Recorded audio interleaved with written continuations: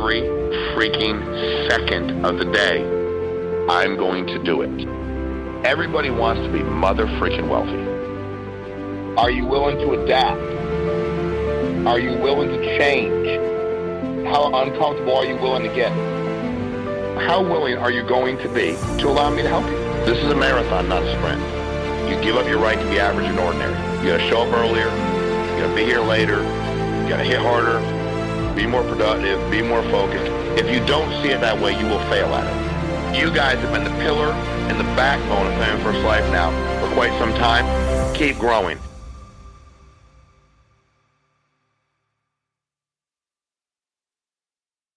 Welcome to our base camp. Today we have a special guest, our CEO, Shawn Meaike. We're gracious that Shawn gave us some time today. How you doing, sir? I'm freaking amazing, Jimmy. How are you? I'm doing wonderful. Thanks for asking. So we're just going to get to it. A few things, though. Don't forget, let's all sign up for conference. Very important that we're all there. Get around like-minded people, speaking insurance, talking insurance, walking it. It's very important. If you haven't donated to Dream Center for the front row seats, let's get on that. It's a great cause. They do a wonderful thing. Something I want to talk to Shawn about on the side note, I have a really good friend that does things for rehab and ketamine treatments, and I'd like to get him with Pastor Matthew, because I think there could be some help there and really help some people. His name's Dr. Jonathan Edwards, and I'd love for him to do your podcast on a side note. Yeah. Jimmy, anything for you. All you got to do is tell me who you want on and tell me when you want them on, and they're scheduled. Done. So let's get to it. So, Shawn, you have this crazy knack at making people perform. When did you realize you had that superpower? Because I know you put a little bit of touch on me July 18th of 2023. And from that day forward, I was like, F this, man. I can do better. And I just kicked it up a notch. I helped 17 families last week. And moving forward, it's just been a magic ride. So when did you realize you had that power? You know, I don't know that it's a power, to be honest with you, Jimmy. I'll be straight up with you. I think that one of the things I realized, I was really hard on myself, and I am. And I can be hard on other people too, only because I want to see that kind of level of success. But, you know, what I think is magical, or what I think works, Jimmy, is when people know. I always tell people, when you're building a business, you're leading a team, you're trying to inspire, whether you're coaching, you're a therapist, you're somebody's social worker, you're in business, you're a leader. The currency, dude, is your work ethic and love. Do you actually want them to win? Do I have, Jimmy, when I saw you that day at that boot camp, there was nothing but, I love this dude. He's a good human being. He's not performing the way that he can perform. His family deserves more. He's not 21. I'm 51 years old, bro. You're not 21. And he doesn't have forever. What I was frustrated for you. And then I take the things. A lot of people always want to be constructively critical, and people will say to me, man, you're really hard on people. I'm like, it's funny because I find something to love on them about and get them to believe in themselves. And then, yes, I can be direct about it. You know, find strengths I didn't think they have. And, you know, Jimmy, I think for me, what's magical is when somebody believes in you, the things that you'll do. And subsequently, if nobody believes in you, how little you can accomplish. So I really think that for me, I stay laser focused on trying to find those things in people. And I get frustrated for people, man, because I see how amazing, congratulations on the 17 families. Dude, you can do whatever you want every week with this business, which just like all of y'all can, you know. And I think that the struggle for me is when people say they want a different result, but they don't put any kind of different emotion or investment or any work into it, or they don't get uncomfortable. I mean, at the end of the day, Jimmy, if I want you to get uncomfortable, I have to believe in you. If I'm going to challenge you and you're going to believe in me, then I have to bring something to the table, because then I'm going to ask you, hey, go buy some leads, which means you have to believe in you to be successful. And why would I not help build you up so you believe in you to be more successful? So, Jimmy, what I see in everybody is it's like a clean slate. And I think a lot of us are looking for, I had this analogy the other day. I was at the national championship game with Zach Borowski, Frankie Femi, and this young man who played for the University of Washington. And I said, tell me your story. We brought him the game. He's on Zach Twarowski's team. He's doing great things. And Jack. he said, I was a walk-on. And really, for those of you who don't know, when you go to Division I school, if you've not been given a scholarship, yet they give you a preferred walk-on, your walk-on, you are on the team. You made the team, but you ain't getting nothing paid for it. And you have to earn your scholarship. You may never earn it, but you have to earn it, and he was a walk-on. His mom was broke. So, and I said, dude, that's what most of the people that work with us are. Walk-ons. Most of us did not come from a boatload of money. We were not anointed to be the next greatest thing in the world. Maybe people didn't teach us how to be successful, but it makes us dangerous. Like, I was dangerous in the business because I had nothing to lose. And as of today, which will sound crazy to you, I still ain't got nothing to lose. And meaning, if I do the best I can on a daily basis and work as hard as I can, like, who cares? So, Jimmy, I noticed that most of us are walk-ons, yet we have a lot of mother freaking ability. And the beautiful thing about business is business doesn't discriminate. If you're doing well in this business because you worked hard and you have a good attitude, you've learned some things along the way, you're teachable, coachable. If you're not succeeding, it's because you're choosing not to. I don't have any magic. If anybody that works at FFL tells you that they're magical in any way, if anybody that works at FFL says they're doing something you can't do, they're a complete lying sack of shit. I believe that. So it's a fact. I believe that. But I do think you do things. So obviously Andrew Taylor's my nephew, and you saw something in him and you took him for a magical carpet ride, right? I mean, you said, look, you're a hard worker. You get this. Let's build this thing. And I've never seen someone as generous as you that has owned a company and has let everybody eat at the table or build their own table to eat off of. I really haven't. I mean, that's something that a lot of companies are like, yeah, you can make to this much, but then after that point, you're not making any more. You've never done that. You've always delivered on your promises. And I was just wondering, do you think in today's climate, could you replicate what you did 12 years ago and start a company from scratch and blow up like you did with FFL? Man, I think because the principles, and I appreciate you saying all that. First of all, Andrew's really smart.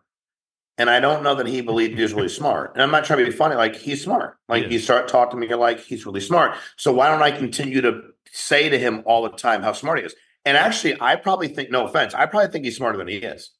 Like, he's smart, but also professional athletes think they're better than they are. So I always wanted to talk business acumen into him before he even got it. He took himself a ride. I was on the carpet. Sometimes it was up, sometimes it was down. It was quite a ride. But for me, Jimmy, I learned from a guy a long time ago who was very successful in business. And I pay attention when people say stuff. What I do that might be different than you, if you're better at something than me right now, I listen to everything you have to say. I may not do it all, but I'm listening to everything you have to say. If you're not doing better than me, I'm also listening to nothing you have to say. And I'm not trying to mean, I'm not mad. I'm just kind of like, why am I going to let you speak into my life about what you need to do better? It's like, it's like a guy getting up on stage and asking me to give out relationship advice. Like, what are you talking about, dude? Like, I'm married twice to the same woman, divorced twice to the same woman. Like, that would be weird. Like, but I don't want to pretend to be something I'm not either. Like, that's uncomfortable for people. Right. But if you want to know how to scale a business, so yes, I think our thought process, Jimmy, is the same as it was then. And it's hard sometimes because I will actually, dude, I've always made every decision that I thought was best for client, best for agent, didn't harm the company. And in fairness, I probably went too far years ago, because when you go too far, you have to overcorrect. Because I was always like, let's make sure the agents are doing good. Let's make sure the clients are doing good. You're like, well, that's not hurting the company. I'm like, or I'd say it's not hurting the company. And somebody else would go, look, here are the numbers. This could hurt the company. And I'm like, no, but it won't. I think we could scale it again today if we started. I think as long as we keep, because what do most people, actually, I think we're hitting this bump right now where people are tired of the company they work at keeping everything from them. I was talking to a guy in the timeshare business yesterday, and he said, can you believe they changed my benefits? I said, yeah, can you believe they didn't? You all were acquired by a really large company, and that large company did not like the amount of money you were making. So, Jimmy, if you set something up where everybody can go have the success they want, and one of my badges of honor early on, and this is a fact, You can pull everybody's tax returns. You can pull these guys' tax returns and my tax returns. There were people at the company early on, Mark, Andrew, a lot of them that made more money than me. I know. And I ran the company. And there was a lot of them. There were producers that were making more money than me. But you know what?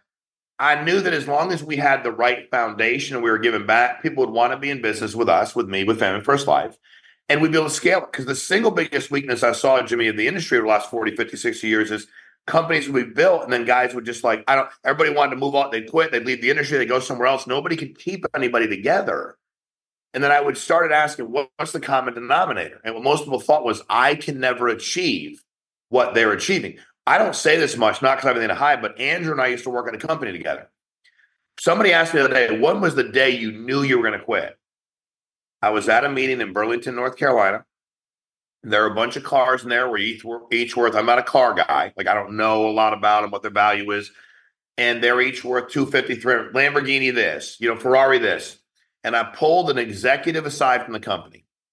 And I said, hey, man, if I work like crazy and do everything you asked me to do here, can I ever attain like any real wealth? Like, I don't need to buy these. Could I ever buy one car like this? And he looked me in the eyes and said, no. This system is set up for the guy in charge. He wasn't in charge. He was an executive. The owner keeps way too much of your money. You'll never get ahead. And at that moment in time, I'm like, I don't know when, but I'm quitting. Because I never wanted to feel like no matter what I did, I couldn't get any further along. So I think the system works, Jimmy. And I think what I've learned to do, and it's been hard, is know that the only thing in your business that's inevitable is change. And, sometimes it's been a bumpy ride. It's been a lot of fun. But as long as people know I'm trying to do the best I can for them and I'm working hard, the rest of the stuff, dude, life is pretty good. So, yeah, think about it. We'll do $1 billion in 2024. The question you have to ask yourself is, what part of that will you be? And maybe you started today. Maybe you're like, hey, man, I'm starting today. Okay, cool. Well, can you sell 30, 40 grand a month? You could. What holds most people back from selling at a high rate? Buying leads. There's really no other magic. Steven Giordano is the number one producer for 4 years in a row. Steven Giordano has the highest lead bill 4 years in a row. Steven Giordano issues $100,000 every month like clockwork. Steven Giordano spends $15,000 a month on leads on every single month like clockwork. That's $180,000 a year. He issued $1.4 million. So if you go, well, wait a minute, cost him $180,000. Guys, you're following me. He's keeping over $900,000. You could do it. Now, did it take some courage for him early on to invest that kind of money in leads? He did not invest $15,000 a month right away. Right. But when other people were buying 100 or 200 or 300 on occasion, he said, give me $2,000 a week. Right away. Boom. Give me $8,000 a month. And I'm like, why? It's like, there's no way in the world I can't sell 16 policies and I'll make good money if I do that with that many leads. You can't limp in. I'm an all-in kind of guy, and I think, we're at a restaurant yesterday and the guy said, there's a dress code. You're not dressed appropriately. And I said, cool, sounds good. I'm eating here either way. Who's going to remove me from the restaurant? Very nicely, not mean, didn't raise my voice. And I said, bud, you have to understand the dress code's only as good as somebody that's able to enforce it. You're not going to call the police. You're not going to call security. And you and none of these guys can physically remove me. I say that because, Jimmy, the rules you put in place for yourself are only as good as you enforcing them. Will you enforce those rules? If you say to yourself, when I told myself I was going to buy $1,000 a week in leads every week, Jimmy, every freaking week when I started, I had $700 to my name. I had a Capital One credit card. If any of you I had bad credit. It was capped at $1,500. It started at $500. I had probably $1,200 on it. Boom, Capital One. And for a while, I was just paying my lead bill and just but I knew that eventually I would get ahead. So, Jimmy, I really think that we could. I think our fundamentals are sound. And I think we've done things recently that have allowed us to position ourselves for a very long time with minimal change, with what we've done with standardized and everything, what we've done opening the pool, the bonus money to everybody.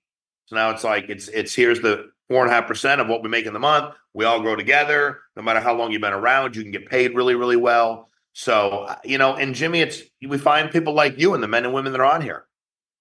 I mean, I think that's the other thing for people is, we're a team. And a guy called me last night. He's like, why would you do all that for me? Like, I had a problem and, you fixed it. And I actually called the client for him, literally called the client for him because the client was trying to cause a problem for him and he didn't do nothing. And I'm like, dude, they might get mad at me probably for calling and getting involved in it. But I'm like, hey, what's up, man? Let's talk. Like, what's the deal? Because this guy's thinking he's going to get in a bunch of trouble. He didn't do anything wrong. And he's like, why would you do that? I'm like, because you work with this guy and you're all on my team. Like, we all work together. So I think, Jim, if we keep those principles, yeah, we could take it. The question is, can we get to 2, 3, 4, 5, 7 billion a year in the next decade? And I believe we can. And I think a lot of people here can do really, really well for their families. And to your point, build a business that they own 100% of and eventually exit if they choose to do that and get money in stock or just keep it forever and make a bunch of money. Yeah, I love it. So when did you know life insurance was the industry for you? When did that light bulb? Because I know, you're a social worker, you were in real estate, you had ups and downs, like a yo-yo with that. And then boom, yeah. You said life insurance. Why? How? Yeah, great question. I was about 90 days in the business. And to be honest with you, when I found the business, I didn't think it was the business for me forever. I thought it was a good way to make some extra money. I liked selling. I kept my job as a social worker. I'm 90 days into the business. I had some agents, like we're moving, and I'm excited, but I was excited when I started real estate. I went out to a house on South Chestnut Street in Warwick, Connecticut. If you've never been there, if you know, you know. It's a little town that you don't want to be in. It's got 3 streets, 4 package stores, and 112 guns. You don't want to go there. You don't want to live there. I knock on his door. Lisa opens it up. I know it's Lisa. I remember it's Lisa because my ex-wife is Lisa. I was married twice to her, so I don't forget that name. Okay, she lives 9 minutes from me. In case Shawn knows, over my house for Christmas. I have the bizarre world of my house. And so Lisa opens the door and she says to me, I said, hey, I door knocked her, no appointment. And I said, hey, I'm here for our appointment, which is what I typically did. I'd write a time on the form and say, I'm here for the appointment. They'd look at me like I was crazy. I'd be like, yeah, dispatch has me here today at 3. And I just showed it to her. And then she's like, I don't think I did that. I was like, she goes, but before you come in, I want to be upfront with you. I have stage 4 pancreatic cancer, 31 years old. She said, I have literally a couple months to live. Can you help me? And I said, no. We didn't even have any guarantee issue then. And she wasn't going to make it a few months. I don't sell people stuff to sell it to them. If I can help you, I help you. If I can't, I can't. I'll get a referral from you. We start talking. She's super nice. Couple young kids. They're in school. Husband comes walking around the corner. Big old dude, cut like a Harley cut, ponytail. Why he had to, shirt, sleeves cut off his shirt. Starts cussing me out. I realize he's just angry. I'm chill. I'm nice to him. Long story short, we have a very entertaining 45-minute interaction. At the end of it, I write him a policy for $250,000. Return of premium, Americo. He says he wants to pay it in 3 weeks. I said, I'm not allowed to do that. He starts giving me shit again. I'm not going to feel good the entire time. Telling me he should be in WWE. Telling him that, he doesn't need a guard dog because he's so big and bad. Because most guys that cut their sleeves off, they want you to tell them they're bad. I mean, that seemed pretty simple rule. So I just told him how badass he was. Anyway, I wrote him. And 2 days later, he died in a motorcycle accident. And delivered a $250,000 check to her. She died a couple months later. And the only money the kids ever got was that. And at that moment in time, Jimmy, I didn't know that I was going to build a massive agency, but I was like, I was brought to this business for a reason. I love it. I had never experienced something like that. When I was a social worker, I did some pretty powerful things, but I saw some really awful things as a social worker. So like you miss on a case as a social worker, a child can die. And I did it 14 years, man. It was a run. So at that moment, when I knew it was the business for me, Jimmy, really, honestly, not until we launched Family First Life. Like when Andrew Taylor was asking me if he was at the beginning, if he was asking me if I believed in what we were doing, Jimmy, I told him I did. Did I? I don't know. 20/80, 30/70. I really didn't know because I didn't know. I knew that we had good fundamentals. I didn't know if we would make it. And when we were about 9 months into this thing, and I finally started to see like a light, and then more carriers were calling and wanting to do business with us. There was something that just went off by this piece of like, you know what, this is going to be okay. And I didn't know how massive it would be. It's going to be okay. The second year when all the carriers were beating down our door after the first year and a half, I was like, we'll do more in this business than anybody's ever done their entire lives. Like nobody will ever catch up to us. So those are probably the phases. The first death claim changed my life. And I tell people all the time, what I didn't know then is what I know now. I liked real estate. I liked waste management, all those other business. I love life insurance. So find something you love to do, right? And then Jimmy, you going from the volume you were doing before, which was nothing, because I love you, but for the love of God, to all the volume you're doing now is amazing, right? And that's what I'm addicted to because I'm not in the field. So that's my addiction right now. Like, what if Jimmy goes does $1 million a month? Wouldn't that be cool for the company? He's such a good dude. Couldn't we get more people to go do that? What if Jimmy could capitalize, monetize, and sell his deal? And I tell people all the time, you want to run a big business, dude, it's going to come with your lumps. It can be lonely at times, and you'll probably know you're doing it right. Because Jimmy, when you start with 6, 7 people, you all become really close. And then all of a sudden you have to have conversation with them that are harder. Why are you not buying leads? Why won't you believe in yourself? And you kind of have to have that appropriate distance where you're managing a business. You still love and care for them, but hey, dude, like I now need to help you. And I think that there's a balancing act there, if that makes sense. Yeah, it makes a lot of sense. So, if you're a new agent, how would you split up your week with recruiting and with selling, and then with dealing with the admin part, right? Because I remember you told me I only did admin on Wednesdays. That's it. If something came in on Thursday, they had to wait till next Wednesday. I was not getting out of the field. So I think it's important for the agents to understand, like from someone like you, how do we break our week up? First of all, I think the biggest mistake most people make, Jimmy, all of you on this call right now, you need to eat. Your families need to eat. You need to get paid. The gas in your business is money. Your currency is your work ethic to gain money. You're in a sales position, which gives you sweat equity, your work, where you can go make a bunch of money. Your recruiting needs to come after your sales. You need to figure out what you got to sell a week, and that is everything you do at that moment in time. When you have kids, you do everything you got to do for them, right? And then everything else, like you to take care of your family. If it's just you, if it's family, if it's friends, you need to go work and sell whatever that number is. Now, everybody's got to figure that out. So for me now, and also let me be clear, recruiting to me, dude, I was just messaging people and calling them up and asking them to make some extra money outside of what they're currently doing now. I didn't make it some long process. If Andrew Taylor taught you back in the day, it probably took him 25 minutes to explain. I was like, hey, Jimmy, I got leads. You want to sell some freaking life insurance, $1,000 a pop, in or out? What do you want to do? Like, that's kind of how I recruited, dude. And I'm not trying to be funny, but I didn't waste a lot of time. And then I put you to something. I have a little quick video, or I do a call or whatever. But do not, because what most people do is they'll say, I'm having a hard time balancing. Now, why? Because selling is work. Getting on the phone, calling leads, you got to deal with people saying no. And if that's the worst thing's happening today, get on your hands and knees and thank God. You got a great life. Yeah. You're going to have to work, right? You're going to make sacrifices. Recruiting isn't really work. It's just bullshitting with people. Mm-hmm. So what do most people do? They run to what's comfortable. Like, I don't actually want to get up at 5 o'clock in the morning to work out, to be honest with you. Like, I don't get up and go like, this is the greatest effing thing in the history. I want to take a pill that makes me in good shape and makes me not have to work out. That's what I prefer to do. I'd sleep in a little bit. I go to something else, read a book, hang out. But there isn't one. I don't have one. I've never seen one. So please sell first. Sell, sell, sell. And you ain't got no business wasting time trying to pretend you're recruiting when you're not selling. What are you going to do anyway when they get going? You don't have any money. And then the ultimate, to your question earlier, Jim, what I realized is this industry was very fragile. It was a bunch of middle managers who didn't sell anything, who needed the override. And I was like, wait a minute. What if at Family First Life, people sell life insurance, make money for themselves, and then they don't need anybody? I never wanted anybody to believe I needed them. And that just comes from my own trauma, my own BS, and my own trust issues. I don't want anybody to think I need. I'm sorry. But in the reality is I love y'all. I need God.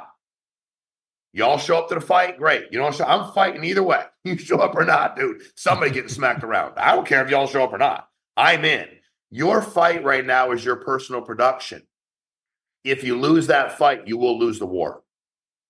And I think what scares me for people is they skip that part, Jimmy. Admin stuff, let's be honest, man. there isn't a lot. Like, you ever read a book called The 1 Minute Manager, Jimmy? 2 minute, yeah. Y'all should. Ken Blanchard, good book. He wrote another one I read the other day.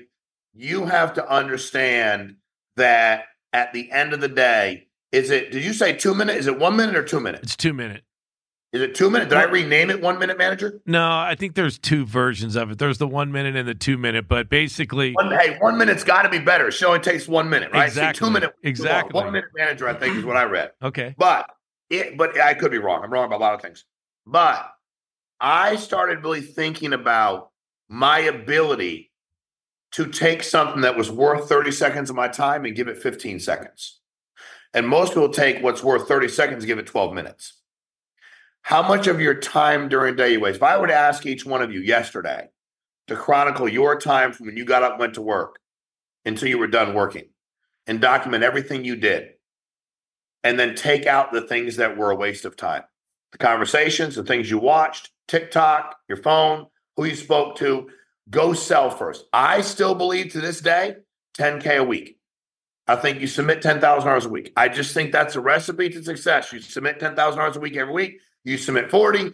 You may not be that great early on. You're issuing 28, 29, 30. Life is good. You'll at least start moving in that direction. Administrative work, the reason I said about Wednesdays, Jimmy, you know what I found? Most stuff wasn't that important. Somebody's like, you better do this on Monday. I'm like, dude, it's just an email. Relax. And I don't do emotional emails or text messages either. Phone calls are really easy, Jimmy. You don't get bogged down. So it's like, and again, I had no problem learning. This is the most magical thing you can learn today. What's up?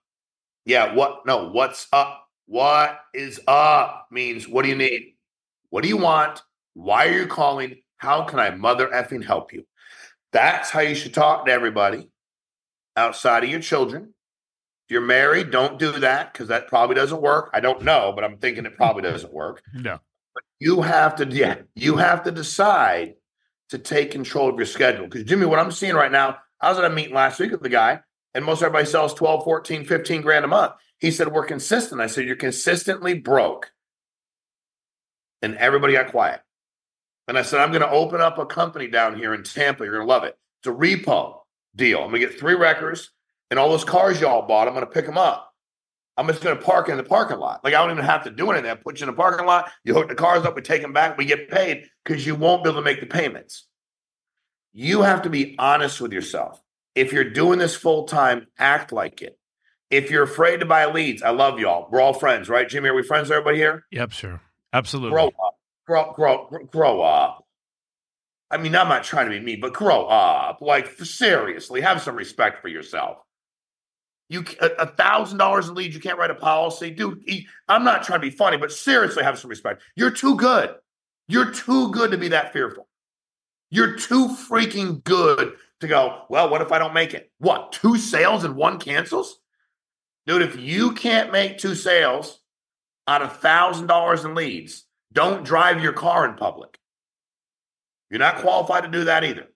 And I say that not to be funny. It means you're not trying. I've been there. When I've not had that result, it's like I didn't work. I was preoccupied. My mind wasn't right. I wasn't like you believe in you. Y'all really good people. I don't know everybody that's on here. I can't even tell how many are on here, but 61 of you. You're probably all badass people. You probably got better anger management control than me. You're probably less volatile than I am. You're much less apt to say something stupid. And I run the entire company.